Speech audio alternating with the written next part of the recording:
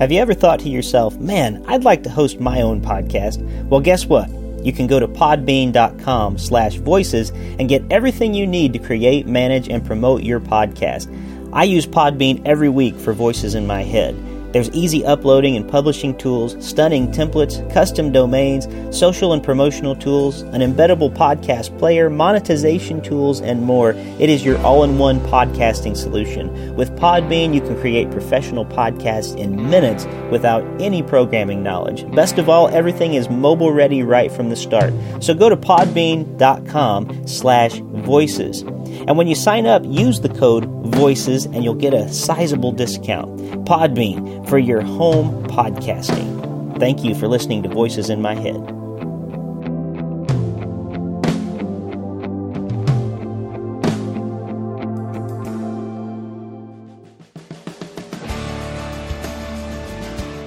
Hymns, Prayers, and Invitations, the latest album from Rick Lee James, has garnered praise from CCM Magazine, Worship Leader Magazine, UTR Media, and more. Written and arranged using hymnals and prayer books for inspiration, this collection of 10 modern hymn-like worship songs will inspire individuals and congregations to draw near to the heart of God.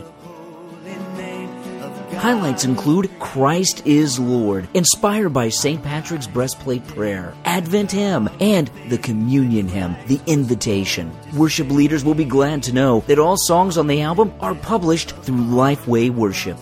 Find Hymns, Prayers, and Invitations on Amazon, Spotify, Apple Music, CD Baby, and at rickleejames.com.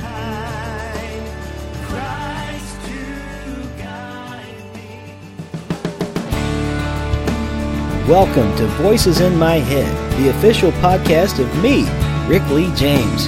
I'm a recording artist, a singer, songwriter, an author, a worship leader, and an ordained minister in the Church of the Nazarene. The Voices in My Head podcast is your source for discussions on music, literature, movies, pop culture, theology, and more. Now sit back, relax, and listen to the latest episode of the Voices in My Head podcast. And don't forget to let the voices in your head be heard by following me on Twitter at Rick Lee James and sharing your thoughts about today's show. Welcome back to Voices in My Head. As always, I am your host, Rick Lee James, and I'm so glad you are here with me again this week for, Session 6. Session 6. Sorry, it's been a long day. It's session, not section, and since I already messed up a word right out of the gate, I should just say some of these words that are going to be in today's episodes are hard to say. So if I mess up royally, just know that I'm trying my best. But doing the research for this was a lot of fun, and I'm looking forward to sharing part 6 with you. It's been very busy for me. I just got back from the Chicago area, played lots of gigs over the last few days, recorded a great podcast, which I'm going to be sharing with you. 2 great podcasts, actually, while I was in Chicago. And tomorrow, at least at the time of this recording, I have an interview coming up for the Voices in My Head podcast with the great musician John Tibbs, and I'm really looking forward to interviewing him tomorrow. But what my plan is to finish out the rest of this study on the history of Christian worship and just do them without missing a beat. So I want to do all 10 right in a row without putting any interviews in between. So we're at part 6 this week, and I figure, hey, we're already over half done after this week, so let's just finish it out, 6, 7, 8, 9, 10. And then the backlog of interviews that I've been recording, I'll start sharing on Voices in My Head. So that's the news for right now. So I'm going to get right into today's episode, which takes us into Session 6, the 16th century and the Reformation. So buckle your seatbelts. It's Reformation time. All right. So All Hallows Eve. Oh, hold on just a second, everybody. My screen is doing something weird. I know this makes for great podcast listening, for you to wonder what in the world's going on my screen, but something is happening, so I'm going to pause for just a second so I can fix it. Okay, I think I got the problem fixed. So now we are back into All Hallows Eve in 1517, the Reformation. All right, here we go. History of Christian Worship, Part 6. In 1517, on the eve of All Saints' Day, a monk named Martin Luther nailed his 95 Theses to the door of Castle Church in Wittenberg. In 1512, Luther had received his doctorate in theology. As a doctor of the church, he had taken vows to defend the church against false doctrine, and in nailing his 95 Theses to the door, he seems to be fulfilling his calling. In the Theses, Luther unleashed a blistering bombardment against several things brought about by medieval theology, but primarily he was against the sale of indulgences. Though the Reformation had begun, it would take 6 years. Guys, I'm sorry, my screen is messing up again. I'm going to have to pause for just one more moment. All right, ladies and gents, I'm back again. I'm so sorry. I think I fixed it now. I think the problem is solved. So I'm just going to start over one more time. I apologize for this. I hate when things like that happen on the podcast, but sometimes it's all I can do. So here we go, one more time. In 1517, on the eve of All Saints' Day, a monk named Martin Luther nailed his 95 Theses to the door of Castle Church in Wittenberg. In 1512, Luther had received his doctorate in theology. As a doctor of the church, he had taken vows to defend the church against false doctrine, and in nailing his 95 Theses to the door, he seems to be fulfilling his calling. In these theses, Luther unleashed a blistering bombardment against several things brought about by medieval theology, but primarily he was against the sale of indulgences. Though the Reformation had begun, it would take 6 years before Luther even attempted worship reform. This is because Luther wasn't primarily concerned with worship. He was mainly concerned with the reform of church doctrine. However, our doctrines cannot help but affect change in our worship. The Reformers believed in Luther's principle of sola scriptura, the belief that Scripture alone had supreme authority in matters of faith and doctrine. In this belief, neither the present officials of the church nor the past traditions of the church outweigh the authority of Scripture. There are some real problems concerning Christian worship that arise from the doctrine of sola scriptura. One problem is that Scripture doesn't give us well-defined liturgical forms, so using Scripture alone to reform is a risky endeavor when it comes to worship. Another problem is that the Reformers had so few materials available on early church worship practices that they made some serious historical errors.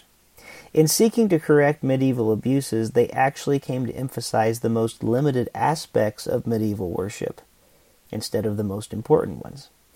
Because of their lack of interest in Christian corporate worship, the Reformers became closer to their medieval forerunners, emphasizing the role of clergy in worship, the sins of individuals, and treating the Passion of the Christ as the central fact of the Christ story. So let's look at the Lutheran reforms. Luther's main assault wasn't on the Eucharistic theology of his day. In fact, Luther never questioned the sacraments as a means of God's grace. What Luther primarily objected to was the misconception that in the Mass, Jesus was daily being sacrificed at the altar. Luther stressed that the Mass was a testamentum, God's gift to humanity. Luther would have seen it as idolatry to regard our worship as our good work, since this would be to set human acts in place of God's act of grace in Christ. Luther emphasized that we are being saved by grace, not works. Not even our good works in worship could save us, only the work of God in Christ. Christians do in fact offer themselves as a sacrifice of praise and thanksgiving in the Mass, but they are in no way adding to the once-for-all sacrifice of Jesus the Messiah. When Christians offer their gifts at the altar, they are receiving no merit or extra credit according to Luther's theology. Like many other reformers of his day, Luther unfortunately tied Christ's sacrifice primarily to his atoning, redeeming death on the cross instead of his whole life and work. Luther, rather than reforming this bad atonement theology, carried on the same old passion crucifixion emphasis from medieval times. For Luther, because the work of Christ on the cross is the finished reconciling act, the Eucharist is a human response to his divine gift. In communion, we receive more than we give, and Christ's sacrifice calls forth a continuous response from us. Thus, communion was for Luther our work at the table, not God's. Because Luther took this theological position, he eliminated any suggestion of sacrifice from the Mass itself. At first, he was reluctant to tamper with the liturgy. But in 1523, when one of his students, Andreas Karlstadt, began to make radical changes to the Mass, Luther published his own ideas on worship reform. He felt compelled to make these changes lest worship reform be left in the hands of, quote, ignorant and mindless innovators, end quote, which tells us what Luther thought of his student. Luther's revisions of the Mass, the Formula Missae, kept the Latin and most of the vestments and ceremonials of the older Mass. Ironically, Luther's main reform to the Mass was to delete much of it. Since Luther believed that the doctrines of Eucharistic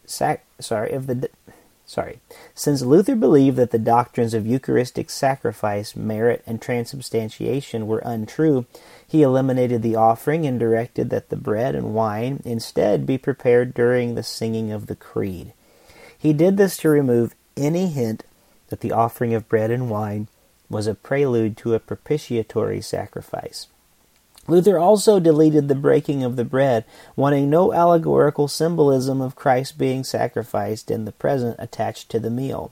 From the earliest times, the breaking of the bread was a major part of the Eucharist, with obvious biblical significance, so this was an extreme deletion on Luther's part.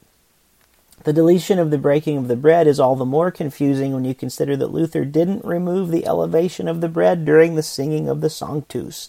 Many of Luther's fellow reformers staunchly opposed this part of the Mass, but since it was the only part of the Mass left in which the average person participated, Luther kept it. Luther denied transubstantiation, preaching that Christ's presence is everywhere, but that he is truly, really, especially present in the bread and wine of the Eucharist. While Luther taught that Christ's presence was real in the Eucharist, he made no attempt to define how he was present, since only God knows that. The greatest challenge that Luther made in his Formula Missae was to reduce the canon from the words of institution to the words and actions of Jesus in the Last Supper. This deletion went hand in hand with the Reformers' emphasis on sola scriptura.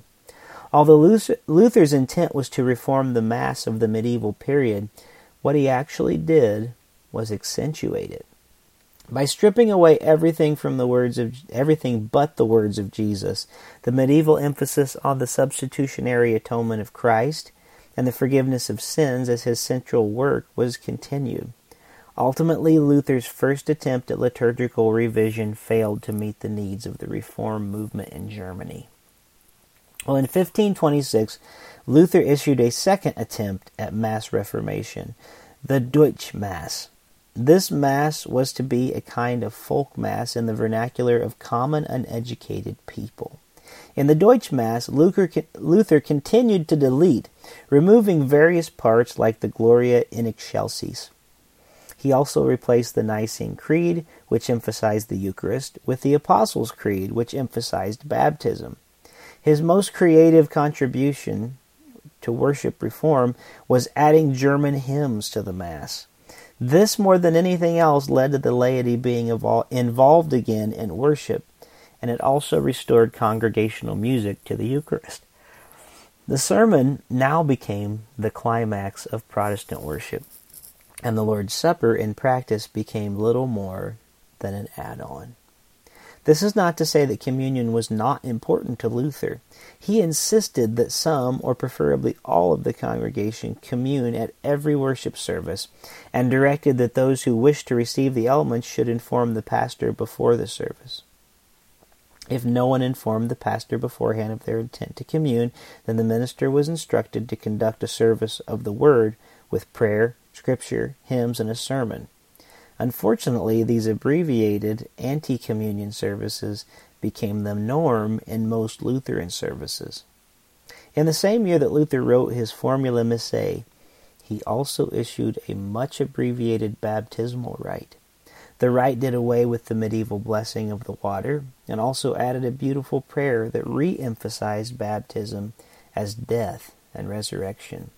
This is that prayer: Almighty eternal God, who according to your righteous judgment condemned the unbelieving world through the flood, and in your great mercy preserved believing Noah and his family, and who drowned hard-hearted Pharaoh with all his host in the Red Sea, and led your people Israel through the same on dry ground, thereby prefigured this bath of your baptism, and who through the baptism of your dear child, our Lord Jesus Christ, has consecrated and set apart the Jordan and all water as a salutary flood, and a rich and full washing away of sins.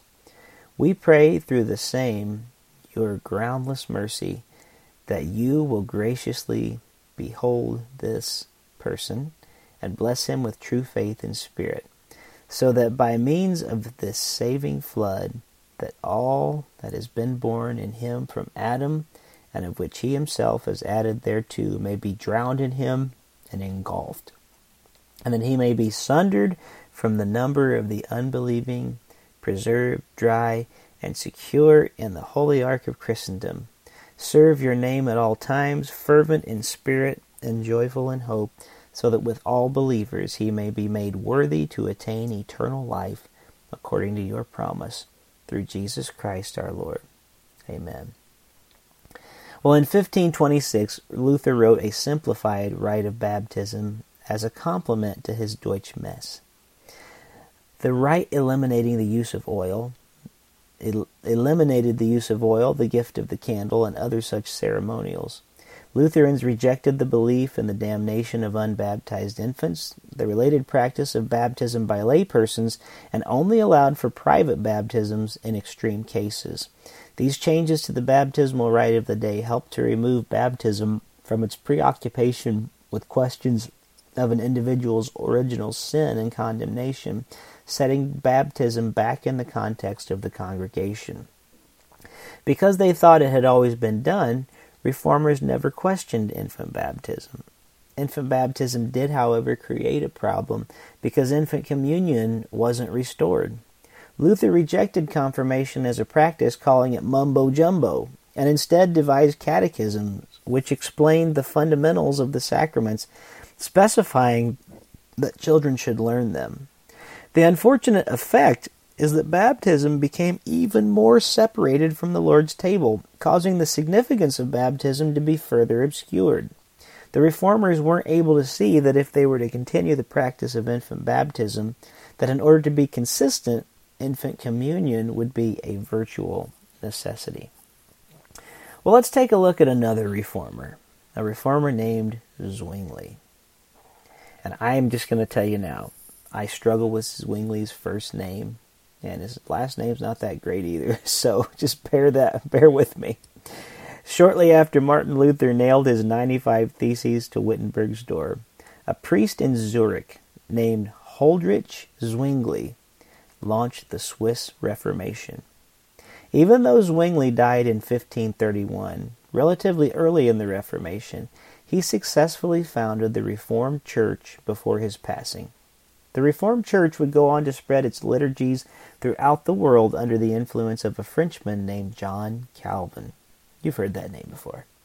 Zwingli's theological views on worship, unlike Luther's, were drastic and stood directly opposed to traditional Christianity. Even though the majority of later reforms would reject Zwingli's theology and his ideas on worship, Zwingli's minimalist view of the sacraments unfortunately affected all non-Roman Western churches to some extent. For Zwingli, material elements like bread and wine could never be instruments of the grace of God because to him, God was a completely transcendent spirit. It's true that for Zwingli, Scripture was the sole and supreme authority, which makes it all the more curious that he held such a low view of the Lord's Supper and baptism, sacraments that are clearly stressed in Scripture. For Zwingli, these sacraments were only signs of what God had done long ago for us through Christ. He viewed them simply as memorials or visual aids that reminded us of God's forgiveness and grace, but not as a means of the grace. For him, participation in the sacraments were simply a public testimony of a person's faith in Jesus, reducing the sacraments even more to something humans do, not something God was working through. Zwingli's extreme views on the Lord's Supper led him to rejecting it as the normal Sunday activity for Christians. Unfortunately, the influence of his decree that the Lord's Supper be celebrated only 4 times a year, and only as an addition to the preaching service, can clearly be seen in the worship of the Church of the Nazarene I am a part of, and many others, as is the case with most evangelical worship. Zwingli believed that offering communion less frequently would restore a greater significance to the Lord's Supper, making it more meaningful. But the evidence in most Protestant churches has unquestionably done the opposite, making it less significant. In Zwingli's preaching services, he eliminated all music, the altar, vestments, and most congregational participation and response. His services did more educating than Luther's did, and it was the job of the congregation to listen, be enlightened, and corrected by the preacher. The main response that Zwingli wanted from the congregation was inner, rational, subjective faith. Sounds familiar, doesn't it? Zwingli's final version of the Lord's Supper followed Luther's lead, reducing the canon down to the words of institution. The prayers of the service were mostly instructions giving the congregation the meaning of the service. As for Scripture, Paul's first epistle in the Corinthians and John 6 were always used. Communion always began with a strong exhortation and explanation of the Reformed interpretation of communion. This was followed by the Reformed practice of fencing the table, warning all against the dangers of coming to the Lord's table in an unworthy manner. Now, in an attempt to give communion the feeling of a fellowship meal, the congregation would be seated when receiving the elements. Zwingli was specific that simple wooden vessels should be used and that the elements should be placed upon a simple table with the congregation seated around it. Ministers were to wear simple, everyday black academic gowns and were to lead the service with a clear, loud voice so that every person could know what was being done. Now, if you're familiar with Protestantism at all, you will clearly see Zwingli's influence on worship. Preaching as worship's main event, lay involvement almost completely lacking, and emphasis on education and morality. On to another reformer, Calvin. Now on to Geneva, where we find the third major personality of the Protestant Reformation, John Calvin. Unlike Zwingli, Calvin had a high doctrine of the sacraments and strongly affirmed them as a means of grace. But unlike Luther, he avoided any doctrine of the real presence. There was room for mystery in Calvin's view of the sacraments, and his emphasis was on experience over understanding. Calvin believed that Christ was fully present in the Eucharist by the power of the Holy Spirit. Therefore, believers really participated spiritually in the presence of Christ in communion. Jesus was really present, but only spiritually, landing Calvin's theology of the sacraments somewhere between Luther and Zwingli. Calvin was like Luther in that he wanted the Lord's Supper to be served in worship every single Sunday. But when he tried to restore the weekly celebration of communion at the Protestant Reformed Church in Geneva, Zwingli's devoted disciples defeated his efforts. He met similar resistance during his time serving in Strasbourg, and by the time he returned to Geneva in 1514, he compromised and only served communion once a month. Again, somewhere between Luther and Zwingli. So Calvinist worship was marked by this: sober intellectualism, didacticism or education, wordiness, very little congregational participation, and communion received standing or around tables rather than at pews. Calvin's theology of baptism was as strong as Luther's, and his services for baptism were very Lutheran, marked by deletions to the liturgy rather than additions. In Calvin's version of baptism, there was a new emphasis on baptism as the receiving of God's covenant of grace. This emphasis was a natural counterpart to Calvin's covenantal theology. Well, now on to European free churches. While Lutherans and Reformed churches had strong reservations about the content and form of medieval liturgies, they never doubted that liturgy itself had value. Even though the Reformers brought variety and adaptability back into Christian worship, Their services still followed set patterns. The content of their prayers were carefully fixed, and for the sake of uniformity and civil order, the liturgies of the church were officially approved for all churches within a given state. In the commotion of the Reformation, small sects began to arise, demanding more freedom in doctrine and worship. These sects were eventually designated as free churches, and were made up of Anabaptists, Independents, Separatists, and eventually Puritans.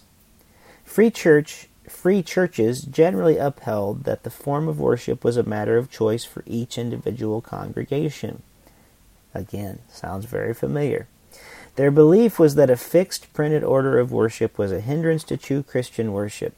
For one of the first times in Christian worship, fixed prayers were replaced with extemporaneous, quote, free, unquote, prayers from the heart, open to the leading of the Spirit.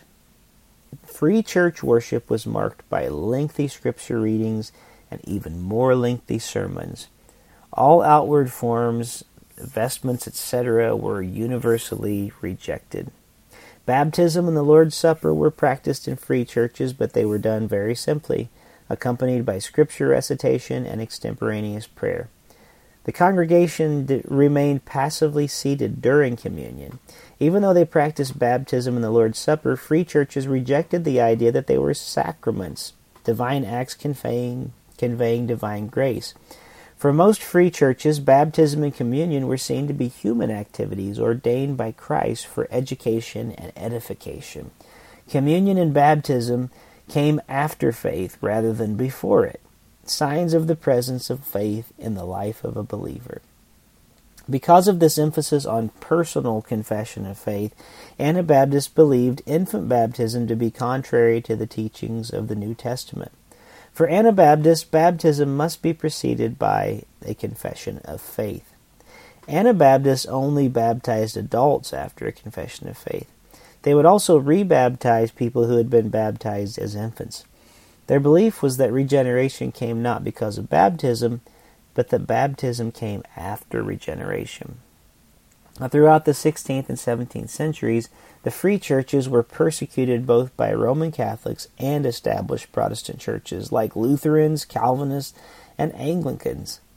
It was during these persecutions that many free church members fled to America. It's no wonder that American Protestant churches are widely anti-establishment and voluntaristic with leanings toward free church worship. The mark that free churches have made upon the United States is undeniable, even on churches with no free church leanings. Methodists, Presbyterians, and many other American Protestants are still suspicious of liturgical service books, sacraments, fixed prayers, liturgical ornamentation. American Protestant congregations are generally more comfortable leaving the manner of Sunday worship to the prerogative of each local congregation and its pastor. So, reaction. In hopes of restoring and sustaining the old order, the Church of Rome vigorously reacted to the Reformation, working hard to stem the tide at the Council of Trent from 1545 to 1563. Even though it was dubbed the Counter-Reformation, it did very little to actually bring reform. The council mostly solidified medieval liturgical doctrines as absolute truth from which no deviation could be permitted. Whatever the reformers questioned, the Council of Trent defended as divinely ordained. In 1570, Pope Pius V officially decreed a uniform missal, or prayer book, for the entire Roman Church. Generally, this ended any variation or adaptation in local Roman churches. The missal unified and solidified the Roman liturgy, rigidly forbidding even the slightest variation. The medieval rite, with all of its limitations and problems, was now fixed as the official form of worship for the Roman Catholic Church. Even merely translating the canon into the vernacular of the people for the sake of instruction and understanding became forbidden by the official decree, and no real revision would happen for nearly 400 more years. The so-called, quote, Counter-Reformation, end quote, perpetuated some of the worst problems of the medieval period. Now the Mass was even more of a divine drama where priests acted out a beautiful mystery on the stage of a Baroque theater. Complicated musical settings for the Mass were combined in a theatrical spectacle in front of the faithful, who rarely had a chance to participate. As a result, personal devotional practices such as the Rosary increased in importance as substitutes for lay participation in worship. While the Reformers succeeded in achieving more congregational participation in worship, the role of the congregation remained passive for the most part. While Luther and Calvin emphasized the importance of word and table, they were unable to marry it to Protestant worship. The sermon now took the place of prominence in worship instead of the sacraments for the first time ever. As a result, the Reformation, Western worship, was torn apart. Listen, as a result of the Reformation, Western worship was torn apart, split between ever-growing varieties of Protestant options. In many ways, we are still wandering, still trying to find our common ground. We are lost between the conservatism of Lutherans, the radicalism of Anabaptists, and a reactionary rigidness of the Roman Catholic Church. However, as we'll see next week, our story does not end there. Well, that's enough for tonight, everybody. I hope you enjoyed Part 6 of the History of Christian Worship. Tune in again next week for Part 7. We are counting them down. We're over halfway there now. Thank you so much for listening to Voices in My Head. As always, I'm your host, Rick Lee James. God bless you. Thank you for joining me here this week on Voices in My Head. I hope you'll visit me on my website at rickleejames.com, follow me on Twitter at rickleejames, like my artist page at facebook.com/rickleejames, and keep up to date on what I'm writing on my author page on Amazon. There's also the Voices in My Head Facebook community found at facebook.com/voicespodcast. And if you want to follow my alter ego on Twitter, follow my popular Mr. Rogers quote account found at Mr. Rogers Say. Also, make sure to follow my appearance schedule on my website, and if you would like to have me come to your town to do a concert, a speaking engagement, or a book event, you can book me through my website at rickleejames.com/booking. And it would mean the world to me if you would write a review of this podcast on iTunes. The more positive reviews we receive, the more visible this podcast is on the internet. And now, the benediction. May the God of peace, who raised Christ from the dead, strengthen you in your inner being for every good work, and may the blessing of God Almighty, Father, Son, and Holy Spirit rest upon you and dwell within you this day and forevermore. Amen.